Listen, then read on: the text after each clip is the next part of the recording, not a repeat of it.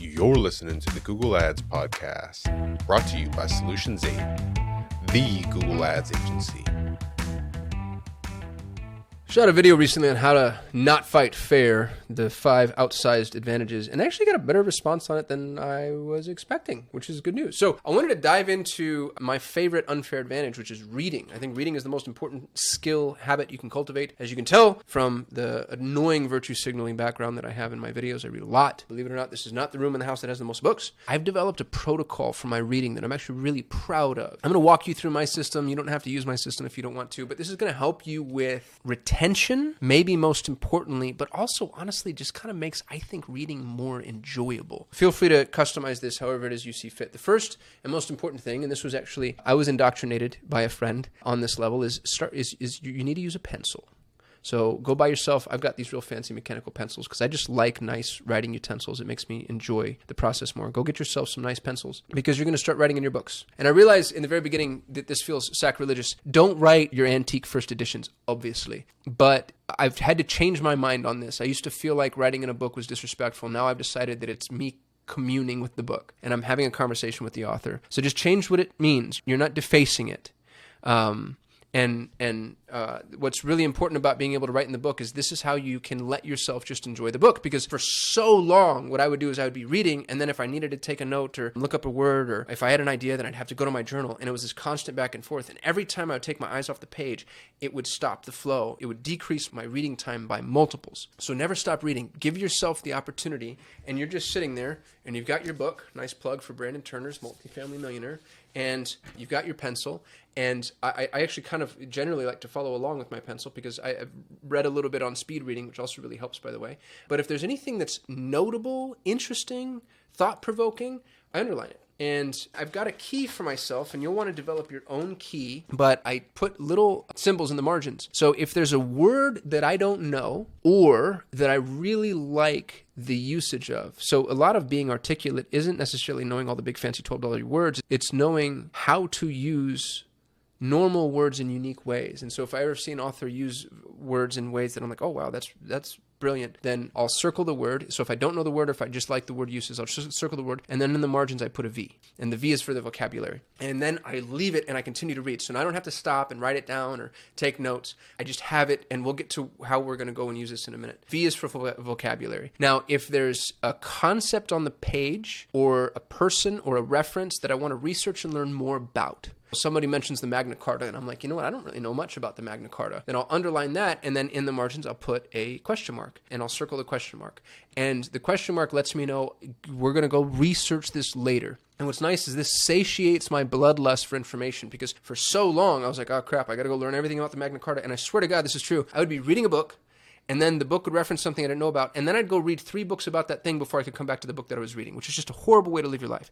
So unless you find yourself in a position where the foundational knowledge necessary to understand the book you're reading is a prerequisite, leave it for a moment. Just put the little question mark. Hey, I'm curious about this thing. And then the third symbol that I use is a star. And I use a star for notable passages. There's a quote or a passage that I want to save for later, something that I really liked, that I felt was really impactful, that I want to remember. Upon rereading, I'd really want to highlight. Then I put a star next to it. And y'all, I'm as aggressive as I want to be, and sometimes it depends on my mood. When I read Brene Brown's Daring Greatly, there were whole chapters that were just underlined. That's okay, because we're going to talk about what we're going to do with this stuff in just a moment. So as you're reading, you follow along with your pencil, and you're using, and by the way, come up with your own key. If you're a content creator and you come across something, you're like, oh man, I should shoot a video on that, or I should write a thread on that, or a carousel, or whatever. See, content, bam, move on.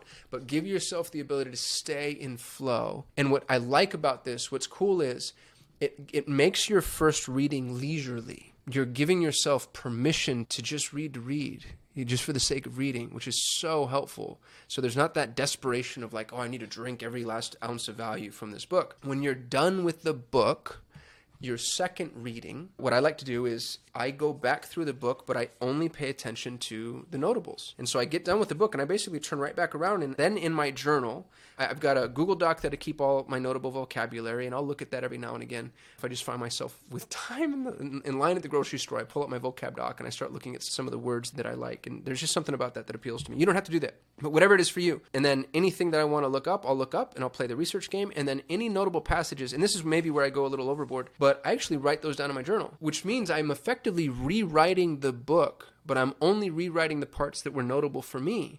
And what's cool about that is if I ever want to go back to that book, I don't necessarily have to return to the book as much as I return to my journal. And I get all the distilled value from that book, from my journal. Now, I'd caution against relying on that too much, because as you grow, you get different things from every book.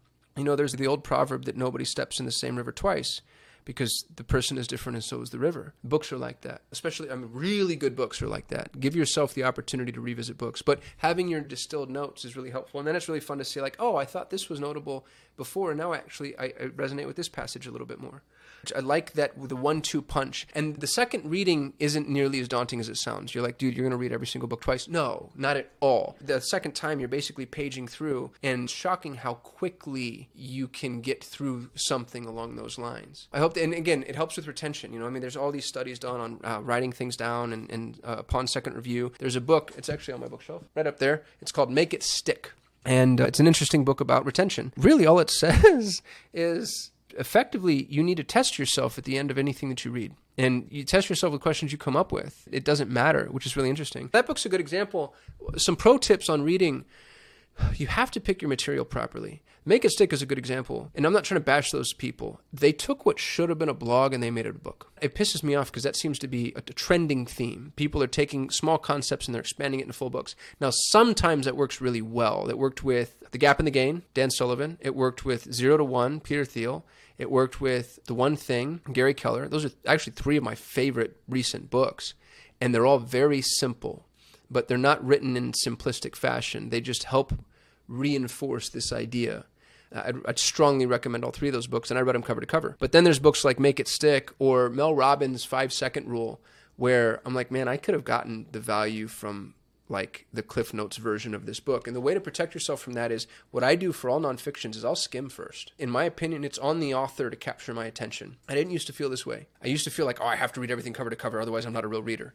But then what happened is I became fatigued of reading, which you don't want to do. It's so dangerous. You have to love the art of reading. So now I'm skimming, and if something captures my attention, then I'll dive a little deeper. And if it maintains or retains my attention, then I'll stay deep and maybe even go a little deeper, and so on and so forth. But then there are books that actually diminish in value as you go. One of those, interestingly, was driven by, I think it's Douglas Brackman. And I say it's interesting because I have a mastermind called the Driven Mastermind. The name of the mastermind is based on this book. Here's what's funny.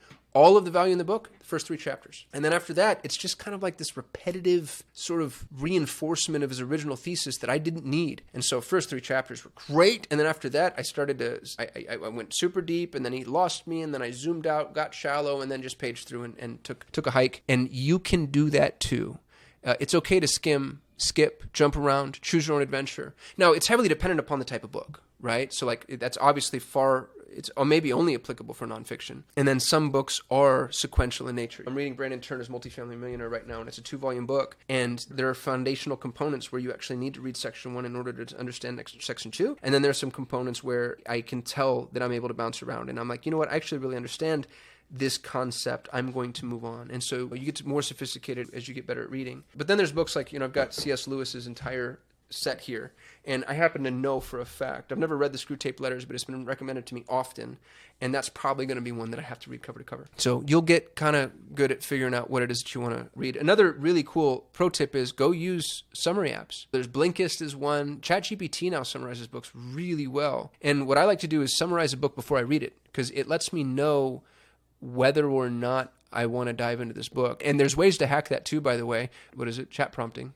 Prompt engineering, which is not my favorite term. But instead of asking, just summarize the 7 habits of highly effective people, what you can do is go in and say, give me a summary of the 7 habits of highly effective people and give me the 10 key takeaways. And it gives you 10 key takeaways. And then say, okay, give me 30 more key takeaways. And you keep asking for that until you notice that the takeaways get repetitious. And what that exercise does is show you how dense that book is. Because there are books that are insanely dense from a value perspective. Principles by Ray Dalio, so dense. The 7 Habits, so dense.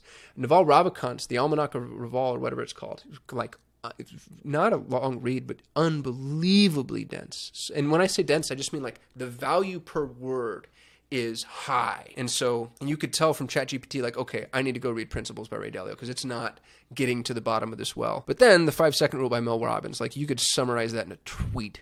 Sorry to go bash Mel. I just hated that book so much. I hated the fact that I'm like, I can't believe she's getting away with this. Anyway, that's one pro tip. Another pro tip that I'd have for you is don't sleep on fiction. I get more out of fiction than I do nonfiction, maybe by a multiple. And that's getting more true as I get older. Fiction requires more participation on your part. Nonfiction is like, here's the principle. Take it, run. Here's how to execute on it, and that's fine. You need that, and I like to go from nonfiction to fiction. I try to have one fiction and one nonfiction. So right now I'm reading The Multifamily Millionaire, and then I'm also reading Tess of the Dubervilles, which was recommended to me by a Twitter friend. But I'm reading Tess, and I get a little fictioned out, which really just means that's a really emotionally capturing book.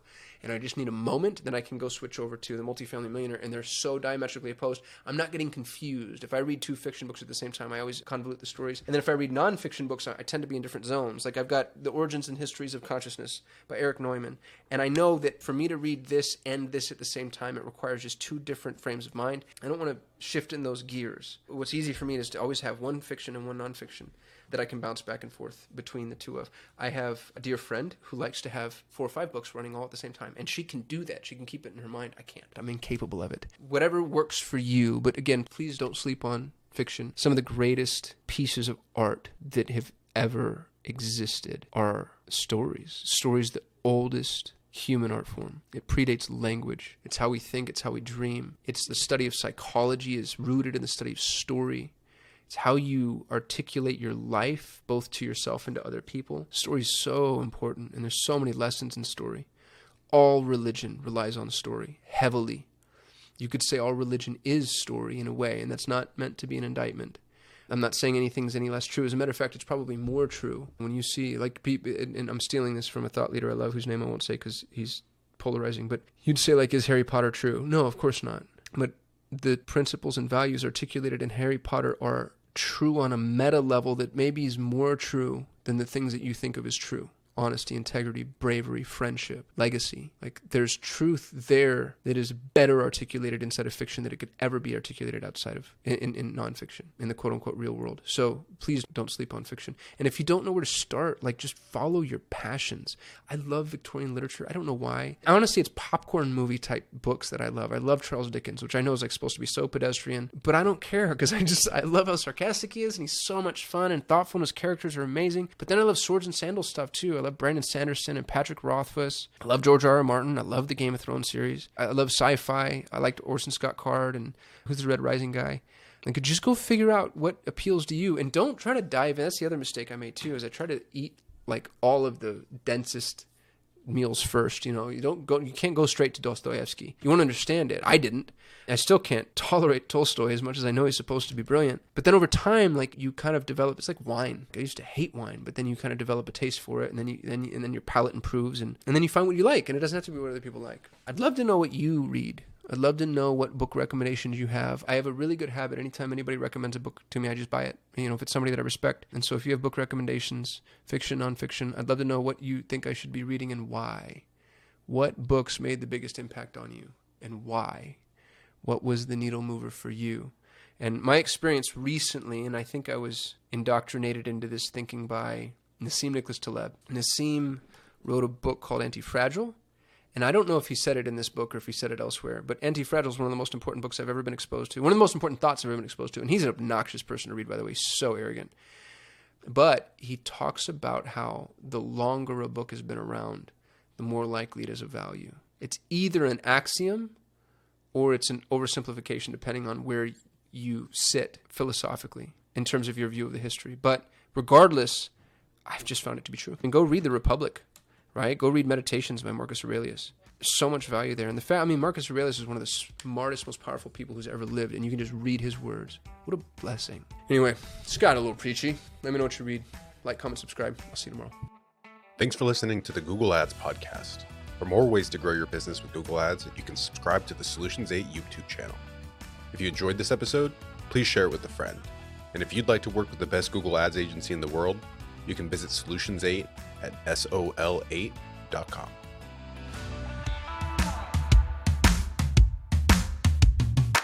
Kasim here. If you're running Google Ads, even if your campaigns are successful, my years of experience have taught me that there are almost always enormous improvement opportunities. Now, what if the best Google Ads agency in the world was willing to review your Google Ads campaigns for free and provide you with a comprehensive action plan, no cost or obligation. Notice, I didn't say audit or evaluation. I said action plan. A bullet point by bullet point breakdown of exactly what needs to be done to improve your Google Ads campaigns. Yours to keep, no cost or obligation. Head over to Solate.com to get a free Google Ads action plan customized for your business. No strings attached. That's SOL8.com. SOL, the number 8.com.